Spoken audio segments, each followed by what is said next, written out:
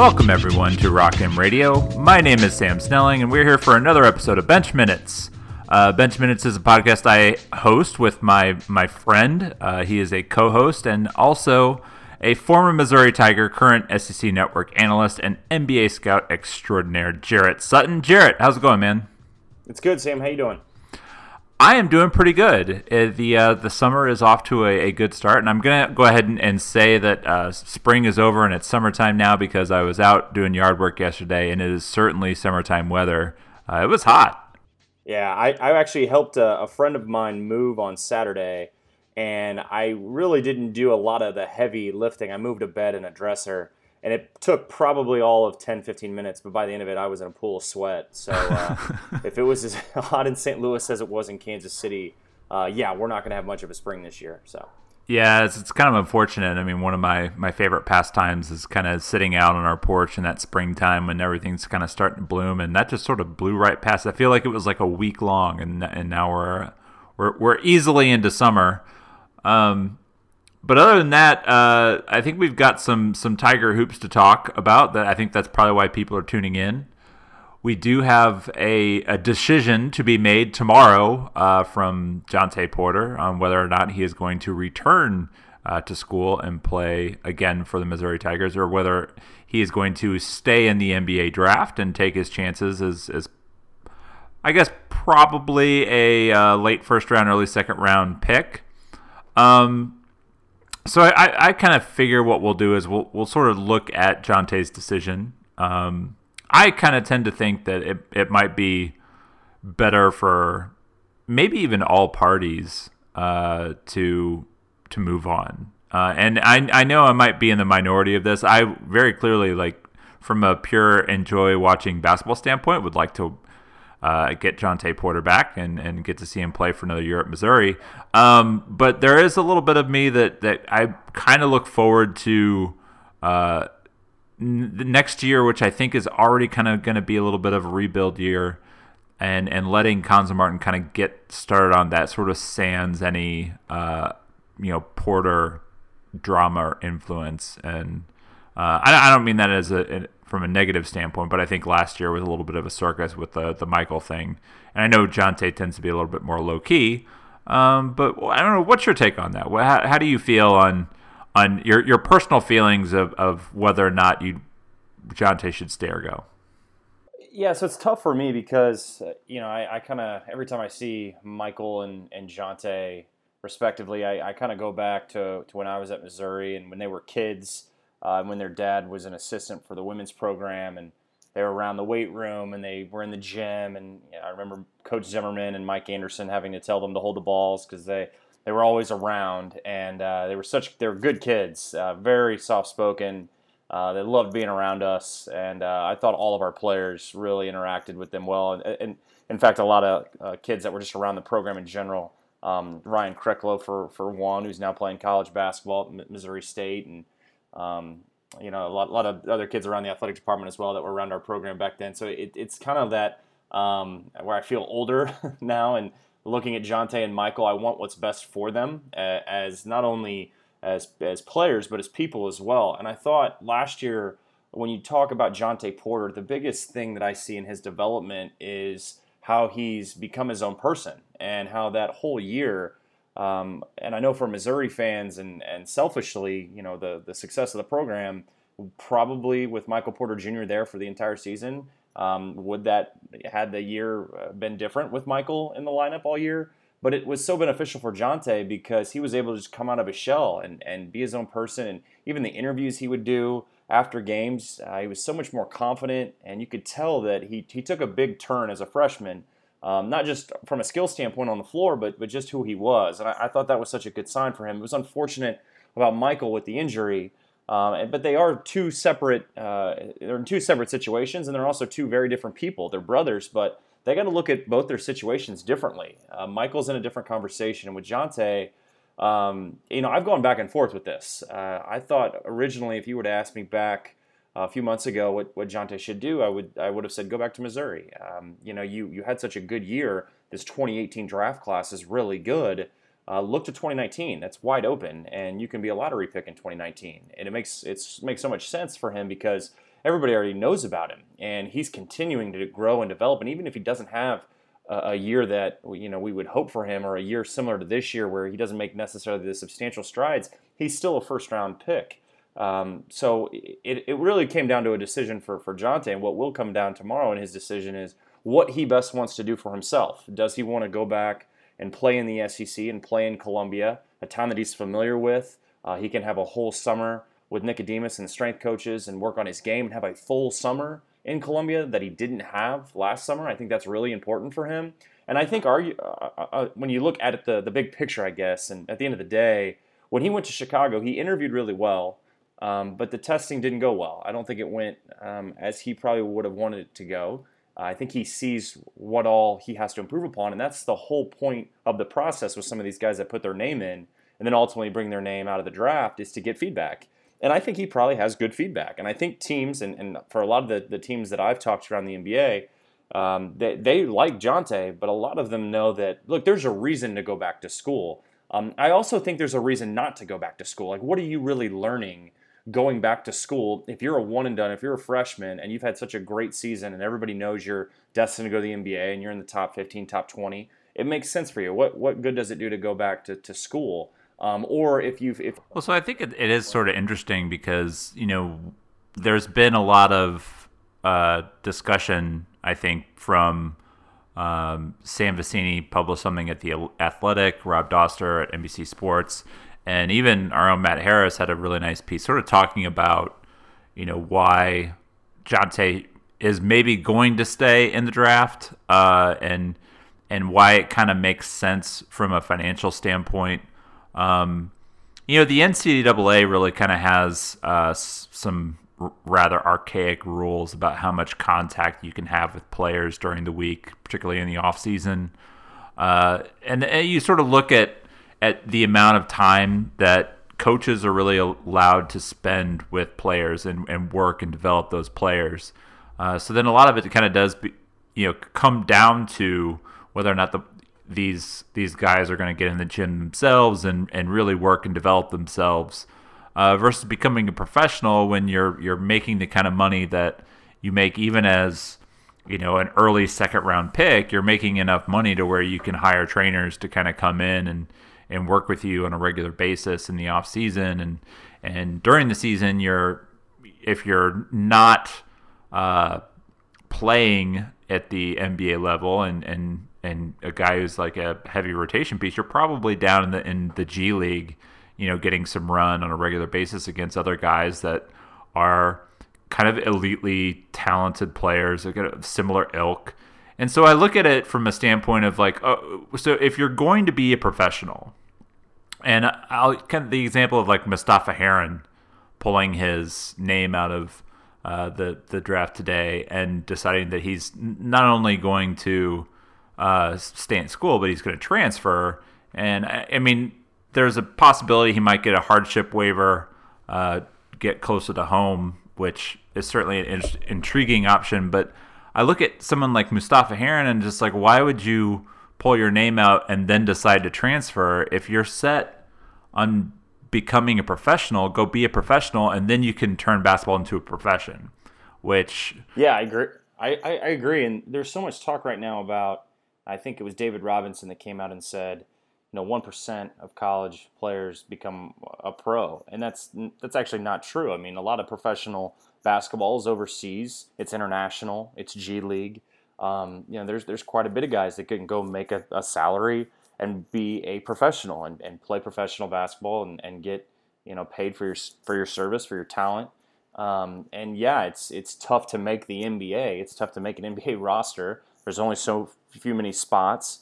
The reality is there's 60 selections in the draft. Like you said, you do get paid roughly really pretty well for first round and even into that second round now. We've seen a lot of second round guaranteed contracts. There's also the two-way contract now within the G League, which I think is great with the NBA, to have that for the NBA organizations, for their front offices to be able to use those players both in the G League and at the NBA level. I think that's the growth of where the league is trying to ultimately go. I am surprised that Mustafa Heron transferred. I also thought it was interesting, just as we talk about Jonte Porter, that Austin Wiley is returning to Auburn. And he was a guy that was floating around in that first round all throughout the season. And obviously these mock drafts and where guys are in this draft process, that all is subject to change. It's almost like there's that mock board from January on into the tournament. Guys can improve their stock can drop as well. They go to Chicago, it could change even more, good or bad. And it just keeps changing and changing, leading into the actual day of the draft. I mean, right now, these players that are going into the 2018 NBA draft, they're going through workouts with their different agents and agencies, team workouts in markets. Those are happening, and that's really a huge part of the process of being drafted is when these guys get an opportunity to look at you in a workout setting with other guys. And so it's a long process. And I think some of these guys start to realize that, yeah, it does depend. You should have a good college season. You should be one of the better players in college basketball when you put your name in. But then ultimately, you start to figure out that there's a lot of good talent. There's a lot of good talent out there. And if you have that mentality and that attitude of, well, I'm just going to go to the league. I played my time in college. I don't like college basketball. I just want to go, play in the league.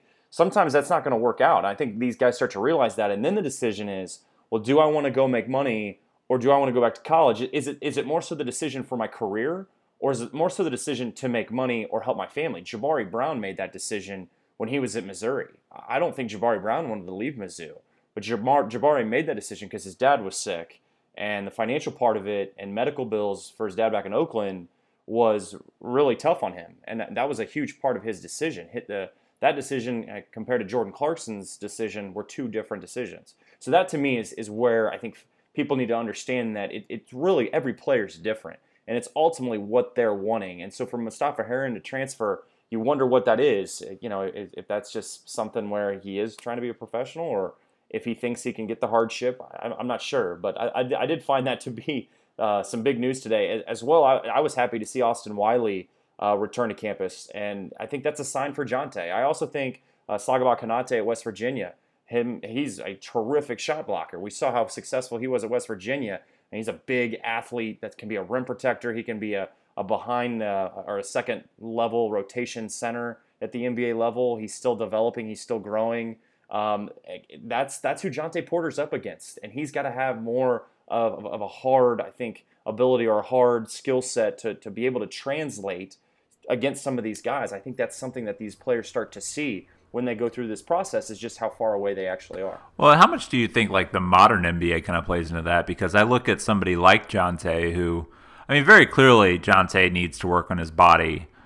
He needs to develop more lateral quickness. He needs to really, work and do a lot in the strength and conditioning side of it.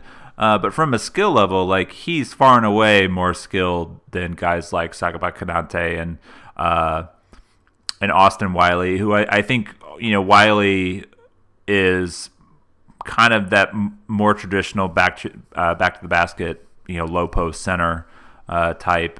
Who's a guy who can develop. He's athletic enough; he could develop some more range and whatnot, but certainly doesn't have the skill level at this point. And then you talk about Konate, who is just an elite shot blocker. And the thing that I like the most about Konate is not so much his skill level. I just don't think he's quite that good of a basketball player yet. But this the version that we saw when they played Missouri in the Advocare Invitational, that version of Konate versus the end of the season Konate was night and day, that much better of a college player.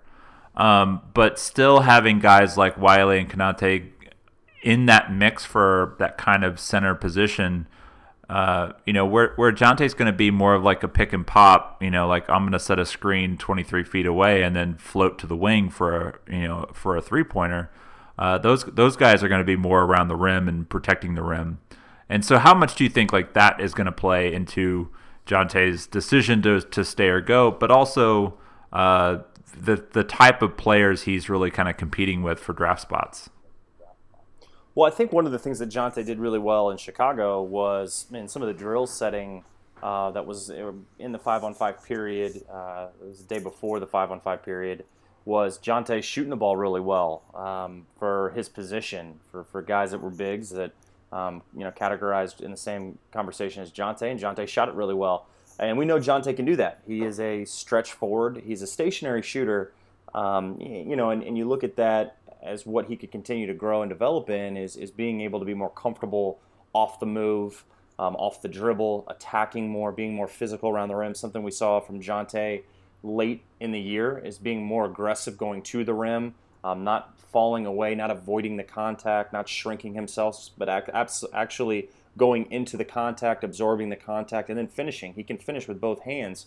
But like you said, I think the fact that he did not have that body built up yet, that's a big part of that, right? That's a part of why he's going in not as strong. That's why he's shrinking around Yante Maton, guys that have been in the SEC and have built their bodies and are strong and have had summers to work out and understand the league and understand how aggressive and physical it is and how that's so different than the high school setting. Well, the same thing can be said from the college game going to the NBA game, because the NBA game is so different than the college game. And you touched on the modern NBA now. I mean, you look at the center position or even the power forward position, what Jonte is going to have to do at the NBA level, that I think translates right now is his ability to move and pass. Jonte is a terrific passer. And I think teams were a little bit nervous that, he didn't do well in some of the lateral movement tests, and a lot of that, again, touches on the body, but they thought, well, that might have an impact defensively at the NBA level, when really Jonte already possesses, in my opinion, great defensive instincts. I think he is a good defensive player. I think it all depends on, again, getting that body right, getting more strong, getting more explosive, getting more, I think, comfortable with his body and just knowing how to use that effectively on both ends of the floor is really where Jonte needs to keep going. Jonte's well on his way, but it's one of those things where you still have to touch on, he should be a senior in high school, and he should be, he's still a kid. He's still growing into what he's ultimately going to be at the NBA level. And then ultimately, when you look at the NBA, are you going to be able to stick? Is there an organization that's going to draft you that has a plan for you, and are they going to be patient with you? I think that's what Jonte's got to ask himself, is some teams will draft you and put you in the G League and just expect for you to figure it out. Some teams give you a plan. Some teams give you patience and give you 3 years, which I think any player that's drafted in that first 3 years is when you're really going to find out what they are and what they're about. Because, again, the NBA game takes time to evolve to that, to the speed of it, to the physicality of it, to the skill set and talent of the NBA. It's a different game. So I think that, to me, is where Jonte is ahead of the game, because I do think he translates with his ability to stretch the floor. And guys like Kanate and Azubuike, who is in those conversations, those guys don't really pan out really at the modern center position. You look at what's going on in the playoffs right now, there's a lot of centers that can't play. You saw that in multiple series in the playoffs. I mean, even Joel Embiid really struggled in that Boston series without Horford. And so that, to me, is where you're looking at, is positionless basketball now. I think Villanova showed that in the national championship game with Amari Spellman being able to play outside and shoot the ball and be explosive. All those things, I think, are what NBA teams look for, and I bet that's the conversation that Jonte's had to have is, am I ready for that? Or can I go back to college and show that and then improve my draft stock, which to me is so important when that high school kids or one and dones, they get so obsessed with where they're going to get drafted or what selection they're going to be. Are they going to be in the top 10 and in the lottery, whatever that is? And sometimes that's not necessarily the case. I mean, ask Donovan Mitchell that. Donovan Mitchell got drafted by a great team, a team that really emphasizes player development, and a team that's going to give you time to grow and develop. And Donovan Mitchell jumped on the scene quick. He was in a good system, but what organization is going to embrace you and give you that plan and give you that opportunity to really work on your game? And I think Jonte might be better off served going back to Columbia in this case, because there's still so many areas he can really tighten and hone in on at the college level, and his NBA clock hasn't started. He can still get ready to have a successful career in the NBA and hopefully long-term be able to stick in the NBA, which to me is the ultimate goal, to get to that second contract. So let's play a game. The game we're gonna play is the expectations game. We had a poll that went out to the Rock'em Nation Twitter world last week that basically said, if Jonte decides, because reports were kind of surfacing that he's leaning towards coming back to school at that point.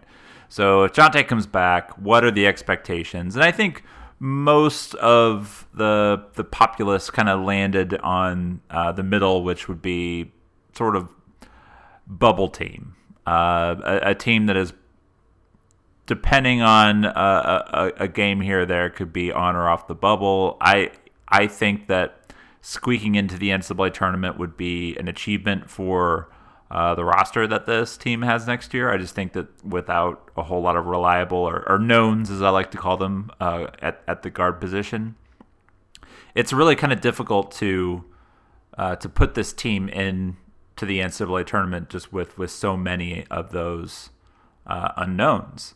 But Jonte is coming. Let's say Jonte is coming back. What are the expectations that you have for Missouri next year, and sort of how much do you think Jonte Porter elevates the ceiling for Missouri? Oh, I think this offseason has been pretty much about holding your breath for Missouri, seeing what's going to happen with Jonte Porter. I think if you get Jonte back, you're getting a guy that really carried you through the season with Cassius Robertson.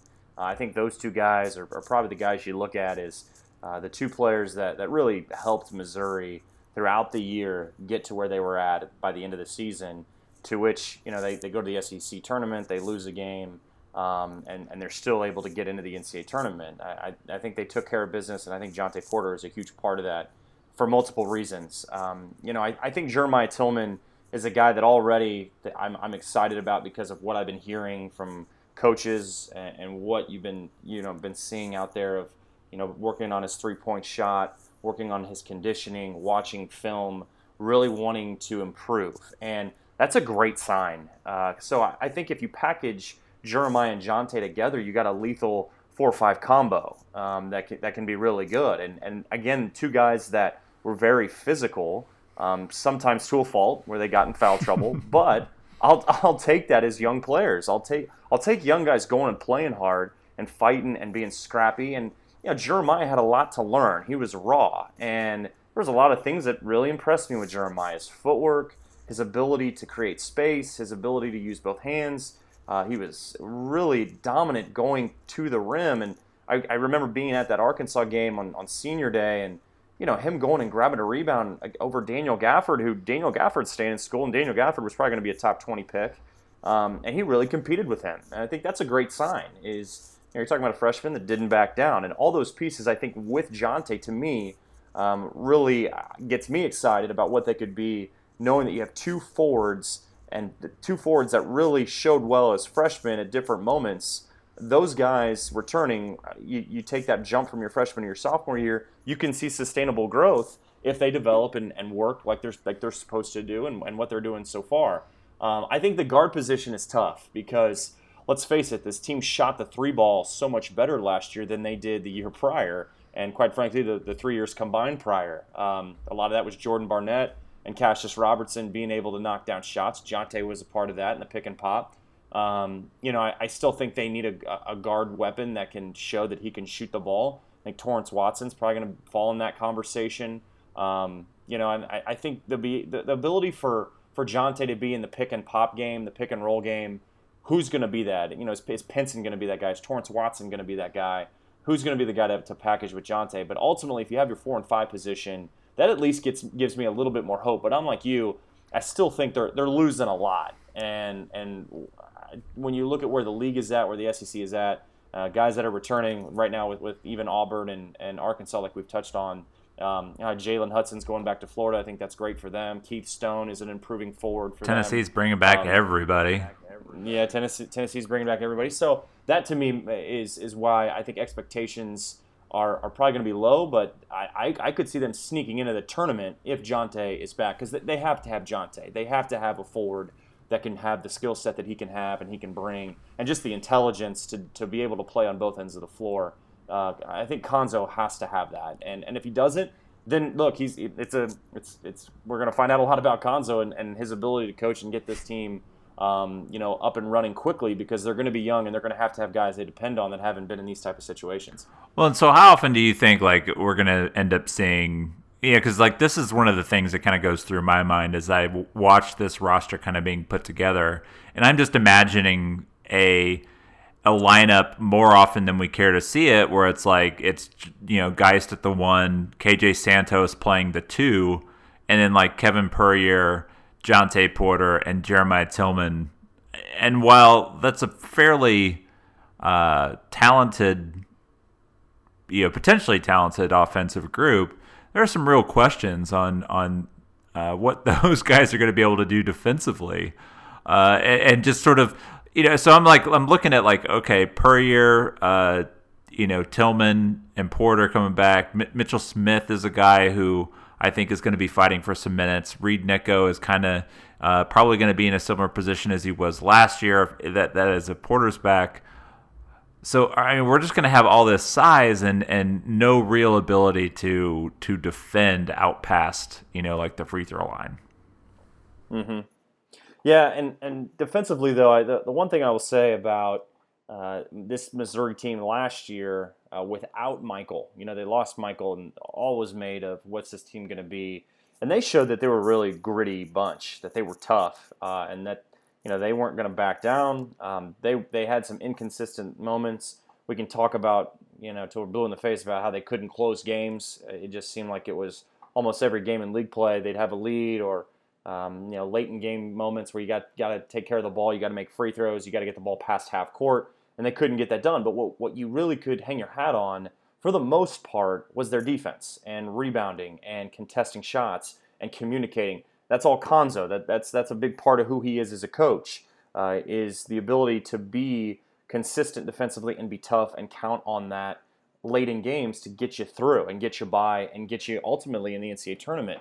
I think the biggest piece for this team, outside of Jonte and the young players that are coming in and the roster that's been put together, I think you touched on Kevin Puryear and Jordan Geist. And those two guys have been around. And, Geist, had some moments last year that were frustrating, not being able to close out games. And look, Geist is limited, but he brings that factor of grit and toughness. And I think something that Cuonzo really likes is having Geist in the game to really do those Marcus Smart type plays where he's the one creating that chaos. He's the best. I believe that you have to have a guy like that on your team. And I'm not saying Jordan Geist is going to go in and get 10 rebounds, but at least Geist is going to be physical and be in passing lanes and frustrate the other opponent and be on the other team's best player and just try to frustrate him, get him out of his rhythm. And then for Kevin Puryear, I love Kevin Puryear. He's a 1,000-point scorer. He's a tough kid that's really grown and developed his game, but he can still go to the next level. I know he put in a lot of time last year, and by the end of the year, he still lost that confidence to shoot the ball, to use his right hand, to go to the rim and not be afraid of the length. And he's going to have a big year. I still think he is a key factor in this team because you can't just look at one or two guys, especially in the SEC and where it's going. You got to have other guys be able to step up and make plays and be consistent. And I think Kevin Puryear, we've seen it from him in games where he's been really good, but we've also seen games where he's been non-existent. And I think that to me is really important, is can he be consistent? Can he be able to stretch the floor, knock down open jump shots, get offensive rebounds, go to the rim, finish with his right hand, get to the free throw line, and still be able to provide the defense and be able to have the versatility to guard multiple positions?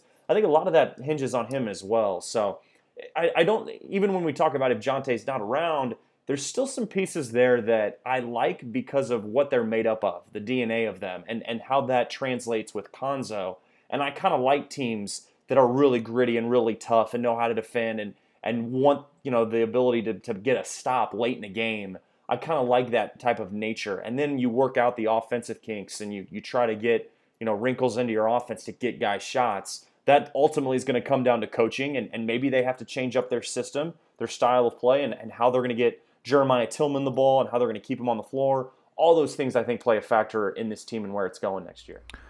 Well, so yeah, I mean, talking about like what the expectations are should Jonte stay in the draft, I think now we get into something that's maybe a more interesting question to me, because you have so many unknowns on the roster. You have guys who you don't know what you're going to get from them on a regular basis. I think we know what we're going to get from Jordan Geis. You can probably expect a moderate amount of improvement from him and Kevin Purrier. I think we kind of know what we're going to get from Reed Nicko. We hope that Jeremiah Tillman is going to kind of take that next step. And I think for a lot of guys, they tend to kind of make a big jump from their freshman to sophomore season. And I think Jeremiah Tillman is a candidate for somebody who could do that, particularly being able to stay on the floor more. But still, even most bigs don't often play like 30 minutes a night. I mean, those guys are usually in that 20 to 25 range. So if Jonte isn't back, now you are kind of relying a lot on Kevin Purrier and Mitchell Smith and Reed Nicko to kind of fill that second big spot. But a guy that I think is so important to this team and is maybe the biggest question mark, and that's KJ Santos. Because of his versatility, he's a guy who has really good size, has kind of NBA 3-and-D wing size. He has really sound fundamentals when you look at his shooting mechanics. He's a guy that everything like seems to just be really fluid with his release, and he's a guy that with enough work, I could see him being a 40+% 3-point shooter. If he's able to kind of provide what I think a lot of Mizzou fans are maybe kind of expecting him to, which I think is really, really dangerous, then I think that this becomes a team, even without Jonte, that can be a middle-of-the-pack SEC team and compete for an NCAA tournament bid. But they really need him. They also, I mean, you can talk about Torrance Watson and expectations for him. I just think it's difficult to expect too much from a guy who is a top 100 level player. I mean, he's a guy who I always thought was a little underrated, but I never really thought he was a top 50 guy. And you don't really know what to expect from those guys as freshmen. I think eventually Torrance has the ability to become a kind of all-league player, but to expect that kind of early on is asking too much. So then it really kind of becomes, what are you going to get from Santos? What are you going to get from maybe Mitchell Smith? And can Jeremiah Tillman stay on the floor? So I just think there's so many questions when you talk about a roster without Jonte Porter on it. Yeah, and you touched on KJ Santos. I think you're spot on because look at this team last year with Jordan Barnett. He was kind of their 3-and-D guy. And Jordan really improved. His 3-point percentage was better. I thought he was more aggressive. He had moments, again, where he struggled and struggled to pass the ball. And he's such a terrific athlete. And really, though, you could depend on him for defensive versatility. And can KJ Santos be that? I think he has the length. He has the size.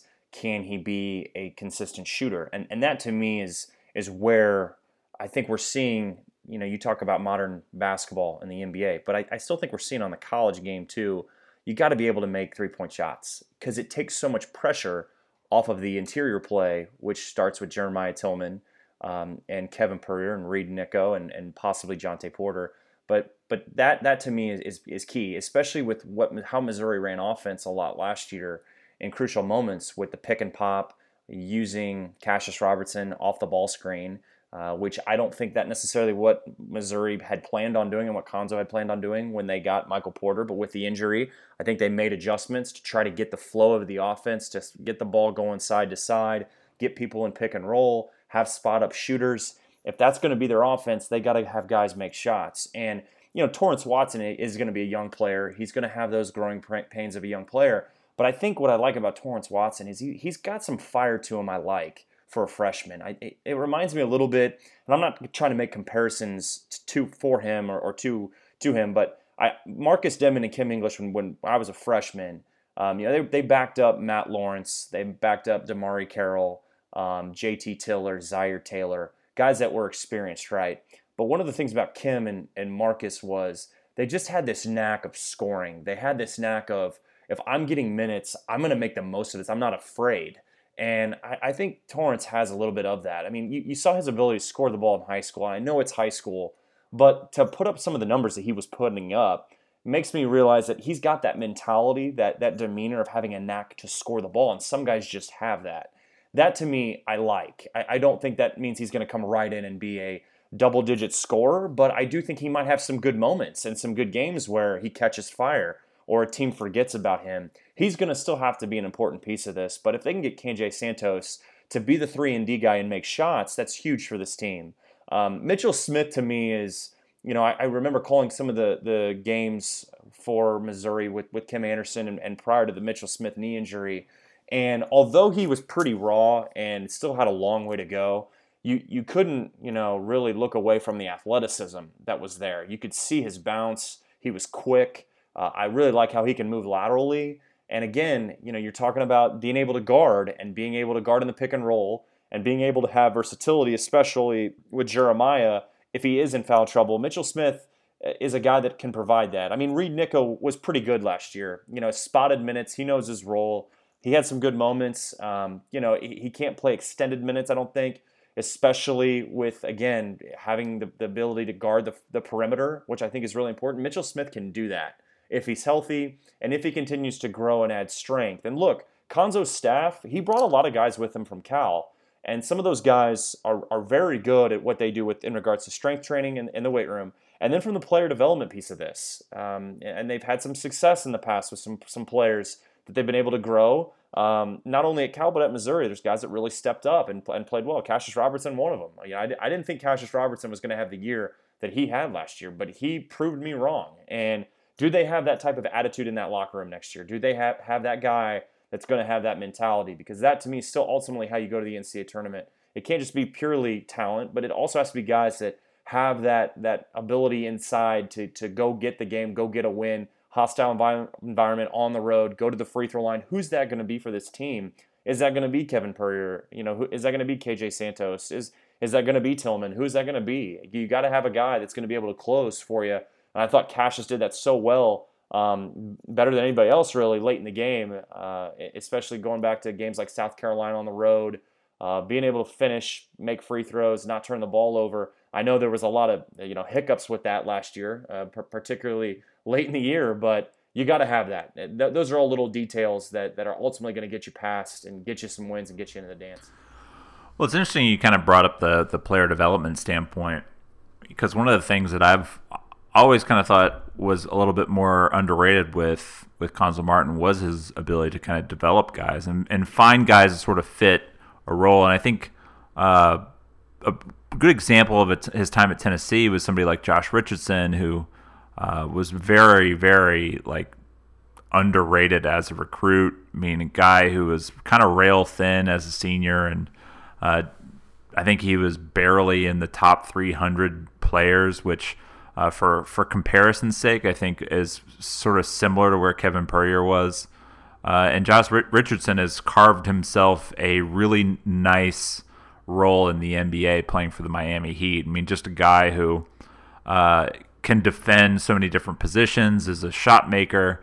And I think one of the things that Martin did really well in locating somebody like him is he's able to kind of find guys that maybe have the tools, just need a little assistance in kind of finishing out the whole product.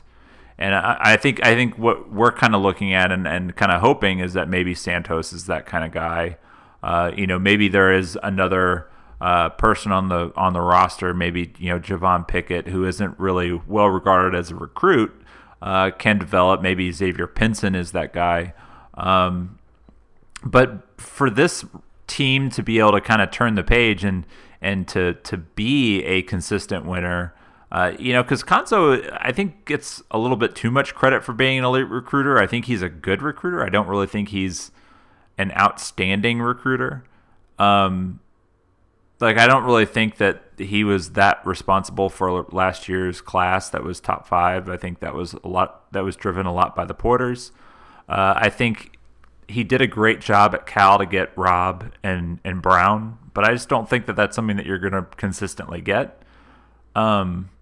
And I think for Missouri to kind of be there long term, I think he's just going to have to be able to find guys that are a little bit unheralded, but also fill in with guys that are maybe in that 50 to 150 range that are a little bit more local. And if he can build the roster that way, then I certainly think that this is a long-term build that is going to work out.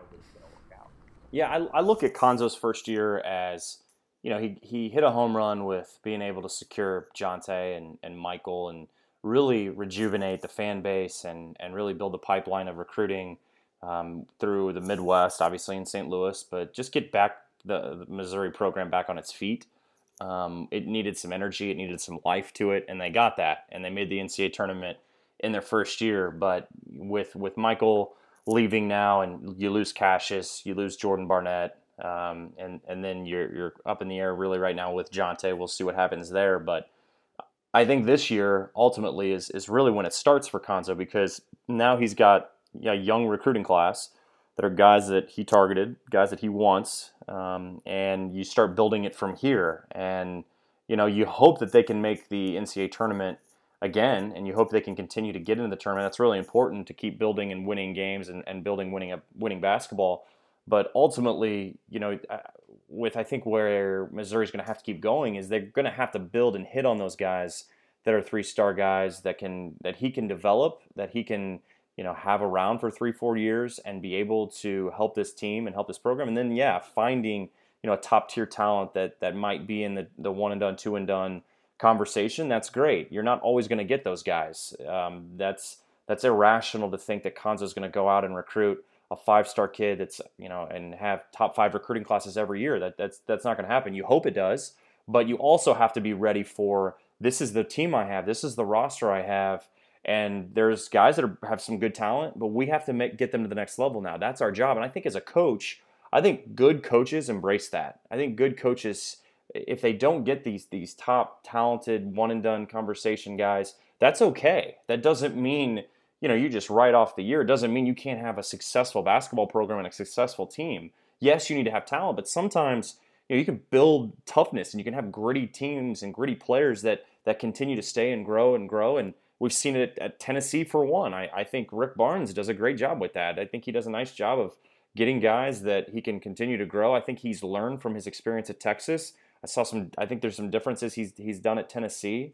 Again, the player development piece is so important in college, and especially if you can have guys that are going to be around, that are going to be around, that are going to be invested, and you keep trying to steal out of that market of the grad transfers, and say you do get a couple transfers. They get Mark Smith from Illinois that will be down the line. Can they continue to grow him? I think that's another piece of it is when you have a transfer sitting out, is that transfer taking the year to improve his skill set, improve his mentality, get stronger, get understanding with the system and what's going to be asked of him the following year. All those things are important in continuing to grow the program in the right direction. So I think a crucial time right now for Konzo. And I think it's been a tough offseason with this whole Jonte Porter thing, what's going to happen there. Because I think if you get Jonte back, it immediately helps your chances of just continuing to build the winning culture, because that, again, gets back to recruiting. You want to have a successful product and continue to build those recruiting classes. I think Konzo has a history of good recruiting. I agree with you. I don't necessarily think he's an elite level recruiter, but I think he's a great coach that can really instill toughness, that doesn't take a lot of flack from guys, that demands of guys. And I think that is important, because he's going out and recruiting those guys that want to be coached. And that, to me, is important for this program and where it's going to go. And ultimately, he's done a really good job of getting back in the state. And if he can continue to win, that talent's going to keep coming at him from St. Louis, from Kansas City, throughout the Midwest, where Mizzou's going to be right in that conversation to get a lot of the top talented guys. Well, yeah, we're getting kind of towards the end of this. I know that you were in Chicago for the draft combine. I just kind of want to open the floor for you to kind of give some general impressions, if you have some, for the time that you spent there. Any things that stood out for you in particular? Yeah, I think the combine is interesting, because there's the 5-on-5 period that now is broadcast over ESPN, and I think it's mostly for programming. I think it's mostly for fans to see their college players, and for NBA teams to the fans to kind of get an idea of what's out there. It's for a chance for Woj and Fran and Billis to talk about these guys, and that's great. But ultimately, the most important thing in the combine is really the medical side and also the player interviews and a lot of the agent discussions that these teams and these executives have in Chicago. It's a busy week for everybody. I had a chance to be a part of the medical testing on Saturday and Sunday that were team testing, and all the players came through, and it's a great class. I really enjoyed interacting with a lot of the players. There was a lot of discussion around if it was Laurel or Yanni with Grayson Allen, which was a highlight of my day on Saturday. I think these guys just by the end of the week are exhausted, and I think it's cool to see them interact with each other. They've played against each other in AAU ball. They've played against each other in a lot of these rivalry games, and they've been in the NCAA tournament, and now it's their chance to look at what's next for them, and that's ultimately possibly being a professional.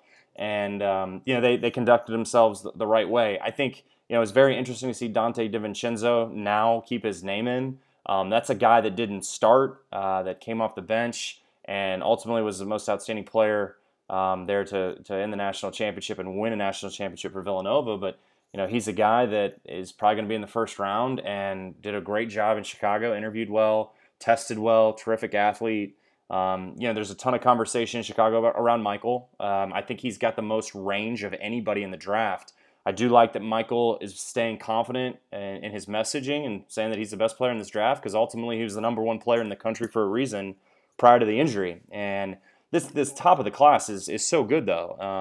Bagley and Jackson and Ayton and Doncic and Trey Young and Carter, Bamba, all these guys are really good. Colin Sexton in there. So it's tough there at the top. I mean, there's really good players there, and Michael's range is going to be tough. Hopefully Michael can really show well in workouts. Hopefully the medical side of it goes well for him, and he'll have an opportunity to be selected to a good organization. But it's the next jump for him. Ultimately, though, it was a good experience. I love going to Chicago. I like it more than Summer League. I like it more than any NBA event or even scouting games. It's the best time of the year for me, because you're able to have discussions with executives. You're able to sit in on the 5-on-5 period.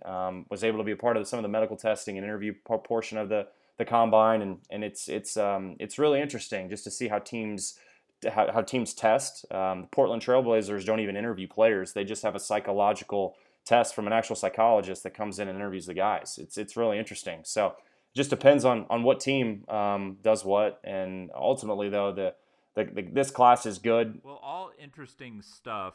I think the combine in of itself is just kind of fascinating. But before we get out of here, Jared, there is one kind of final topic I wanna bring up, and it's one that I think it's safe to say you made a few waves online with your with your tweet. What was that, last week? I think. Yeah, it was the Friday at the combine, and I wasn't expecting that. Apparently having a conversation with an NBA executive, and this unnamed source, I think, thinks very positively about the NBA's possible expansion, and in particular into Kansas City. Yeah, so it was one of these days when I say that, hey, Kansas City is a logical market. When people look at it as as an unbiased statement for me, because I know I'm from Kansas City, I live in Kansas City, so it makes sense that people might doubt it and question if the league can come here. And I have always believed a team could come here, but it's been mostly because I see Sprint Center, and I know that this town is so different now from a basketball perspective, and even the league is different now than when the Kansas City Kings were here.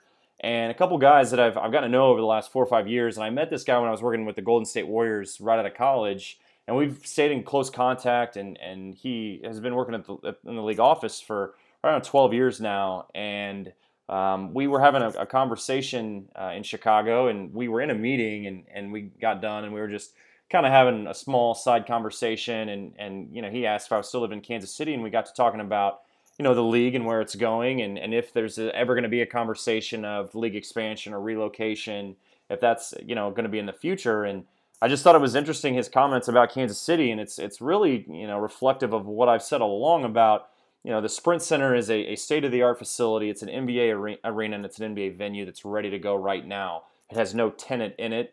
It makes a lot of its revenue off concerts. Kansas City as a city has grown. downtown is really flourishing now.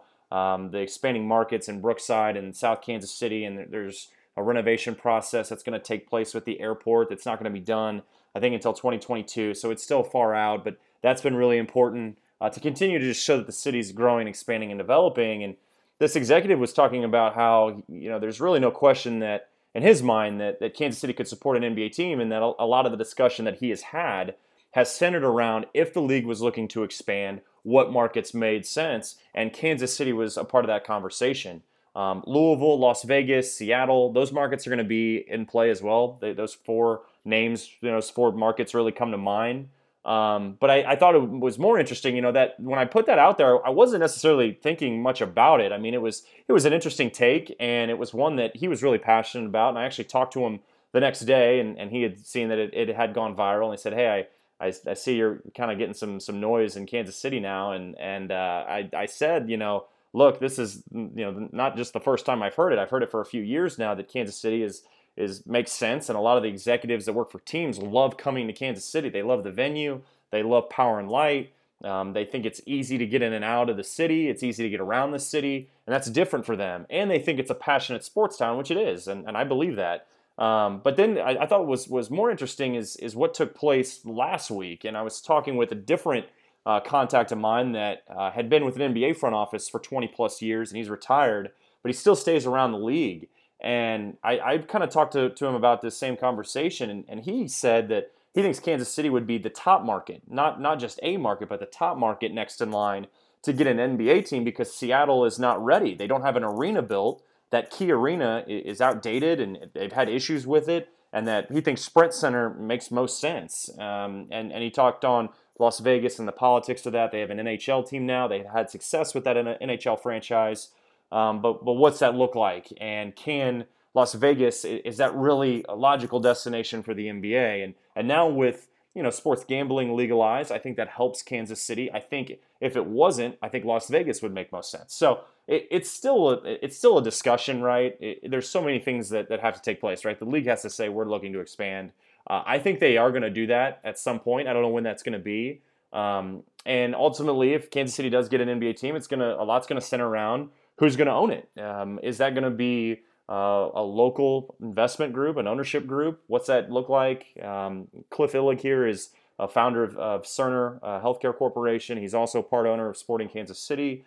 5 owners actually own Sporting Kansas City, and there's a couple guys that started their careers in the NBA actually. So it's the start of a discussion, but I think now what I'm most comfortable saying is that I think 4 years ago I wouldn't have been comfortable saying that Kansas City is a logical destination for the NBA, but now having a lot of discussions with different people and sources that have heard things in their respective markets and in their respective positions have said that Kansas City is a logical destination. Does that mean Kansas City is going to get an NBA team? No, it doesn't. But it does make me feel like there could be a potential possibility down the road if Kansas City and the Sprint Center wants to have an NBA organization in here.